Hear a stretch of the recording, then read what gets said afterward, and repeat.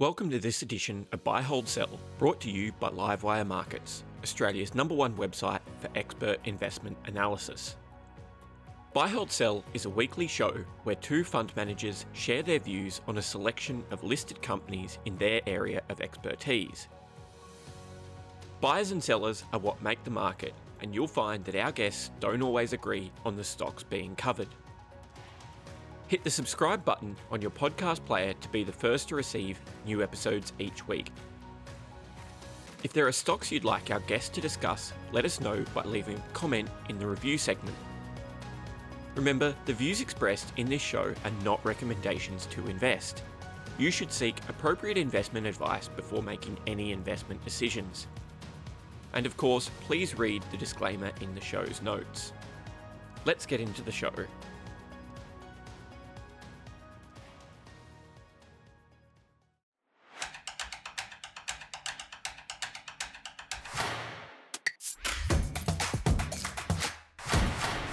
Hello and welcome to Buy, Hold, Sell, brought to you by Livewire Markets. My name's James Marley and today we're doing something a little different.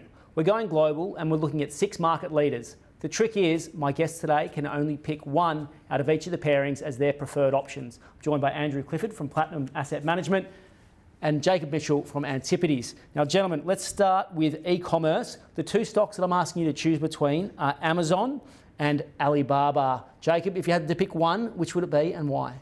Look, Alibaba is at a valuation today where it basically is discounting a shrinking and a business that's shrinking pretty quickly. So why is it so cheap? You could argue it's because the competitive environment is intensified and it's facing competition from PDD, Meituan, and Alibaba has decided to take all those fights on. So it's losing probably 40% of its operating profits to loss-making ventures. Now, even allowing for that, the PE multiple is, let's call it, 10 times. And it still is the dominant third-party platform business in China. Now, yes, there's issues around third-party versus we'd prefer to be in a first-party business like JD, which is what we own. But the stock is so cheap that it's a buy. Okay. Alibaba or Amazon, Andrew, which would you own? Oh, you got to go with Baba for sure. I mean, as Jacob said, this is in very depressed trading conditions. There's a lot of other things hidden there you're not paying for, the cloud business and whatever. But it's going to be a long road here. But I'd also point out with Amazon that this is a stock I don't think you want to touch. We all know the beauty of Amazon Web Services. It is a fantastic business like the Azure business or the cloud business in Google. But its e-commerce business is deeply challenged. This is a business that's doubled its revenues for flat profits over 3 years. It's had Amazon Prime, it's had advertising revenues, it's had everything going for it.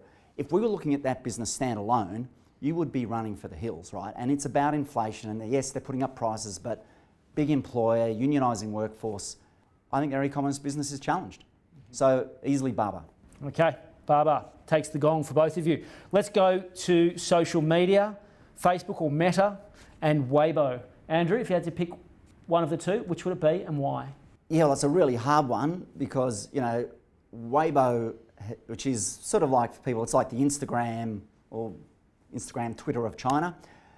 2-3 years ago, they got completely smashed by the appearance of TikTok's cousin in China. Took away all the eyeballs, advertising revenues collapsed.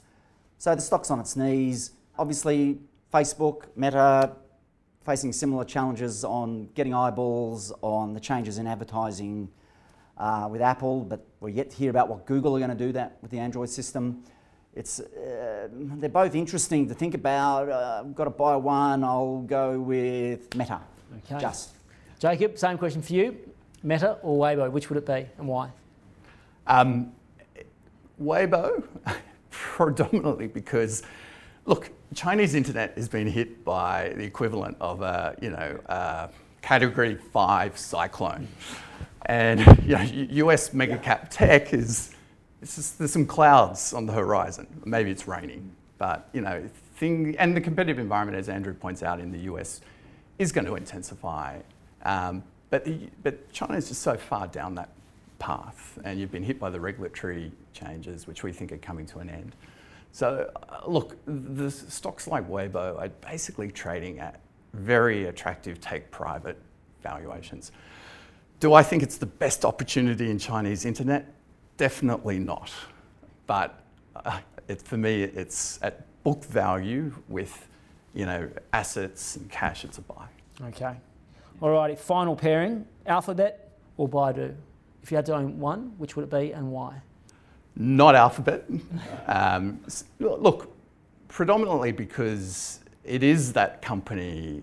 It sort of is Facebook 12 months early, right? Like you can see its business is going to decelerate aggressively in the next 12 months. Real consumer spending in the US has just gone negative. Okay, so we are going into a tougher economic environment in the US. It is going to impact these advertising businesses. And YouTube is very exposed to TikTok, and it's trading on a double the multiple of Facebook. So, look, there's just a lot of gravity in valuations now, and I think it's a dangerous investment. So, would have to go with Baidu. Is that purely on valuation grounds? But once again, this is not the stock I'd want to own in Chinese internet. Okay, you've said that twice now. I'm going to come back to you for the answer. I want to know the Chinese stock you want to own. The ones we Andrew. own. Same question to you. Alphabet or Baidu, which would you own and why? Yeah, so I'm going to go with Baidu, and I would agree with absolutely everything Jake said about Alphabet. I think he's summarised it really nicely. And again, Baidu is not something we own. We think about it a lot. But if you look at it, it's had a very difficult time. For 5 years, they're losing market share in search. Now with the opening up of sort of the walled gardens in China, they're starting, there's a bit of an opportunity for them there. They've got some pretty interesting developments in smart transportation. They're sort of into the automated vehicles, but also some pretty cool stuff around managing, traffic systems and whatever in downtown areas. I think they're working on 30 different cities. So I think Baidu, but it's not I think there's more to be understood there yet. Mm-hmm. Alrighty. So to finish up, rather than being confined by the limitations of the pairing we've put together, I've asked you to pick a company that you've identified as a leader in a global industry that you think has a really compelling outlook. Yeah. Andrew, we'll start with you.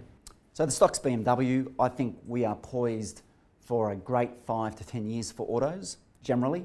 First of all, we've had 3 very poor years of auto sales in China. Globally, they've been weak for 2 years. We have great reasons to go out and buy a new car in terms of electrification, autonomous features before they become fully autonomous. They are a leader in electric vehicles. At one stage there, they were matching Tesla in sales, not so much today, but they will again, I believe. The profitability is high, I think sustainable. We're buying it at 60% of book value, 4 times last year's earnings. Got to admit, this year, with what's going on in Europe and China, they're big markets, probably a bit of uncertainty about this year. 7% dividend yield to weight, that would be my pick. Okay.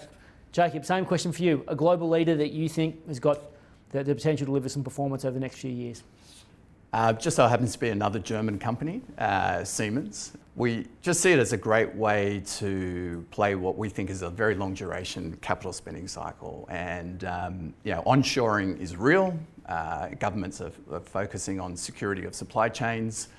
We're going to decarbonisation is a 20-year story of investment in hard power assets and let's call it re-engineering manufacturing supply chains. I mean, BMW would be a big client of Siemens because they've got to take an assembly line that is making internal combustion engines and turn it into an assembly line making EVs. That's going to take a lot of Siemens kit. Now, the beauty with Siemens is that it makes the hardware and the software. At 12 times for a business that historically was cyclical, we think is becoming less cyclical, very cheap. Okay. Well, ladies and gentlemen, there's one thing our guests agree on. They want to own the Chinese tech stories over the US at the moment. They've given us a couple of ideas around some global leaders that they think have got a great growth pipeline ahead of us. I hope you enjoyed that unique episode of Buy, Hold, Sell. And remember, keep checking back on our YouTube channel. We've got fresh content coming for you every week. Thanks for listening to Buy, Hold, Sell, brought to you by Livewire Markets, Australia's #1 source of expert investment analysis. Register for free at livewiremarkets.com to discover more exclusive investing articles, videos, and podcasts.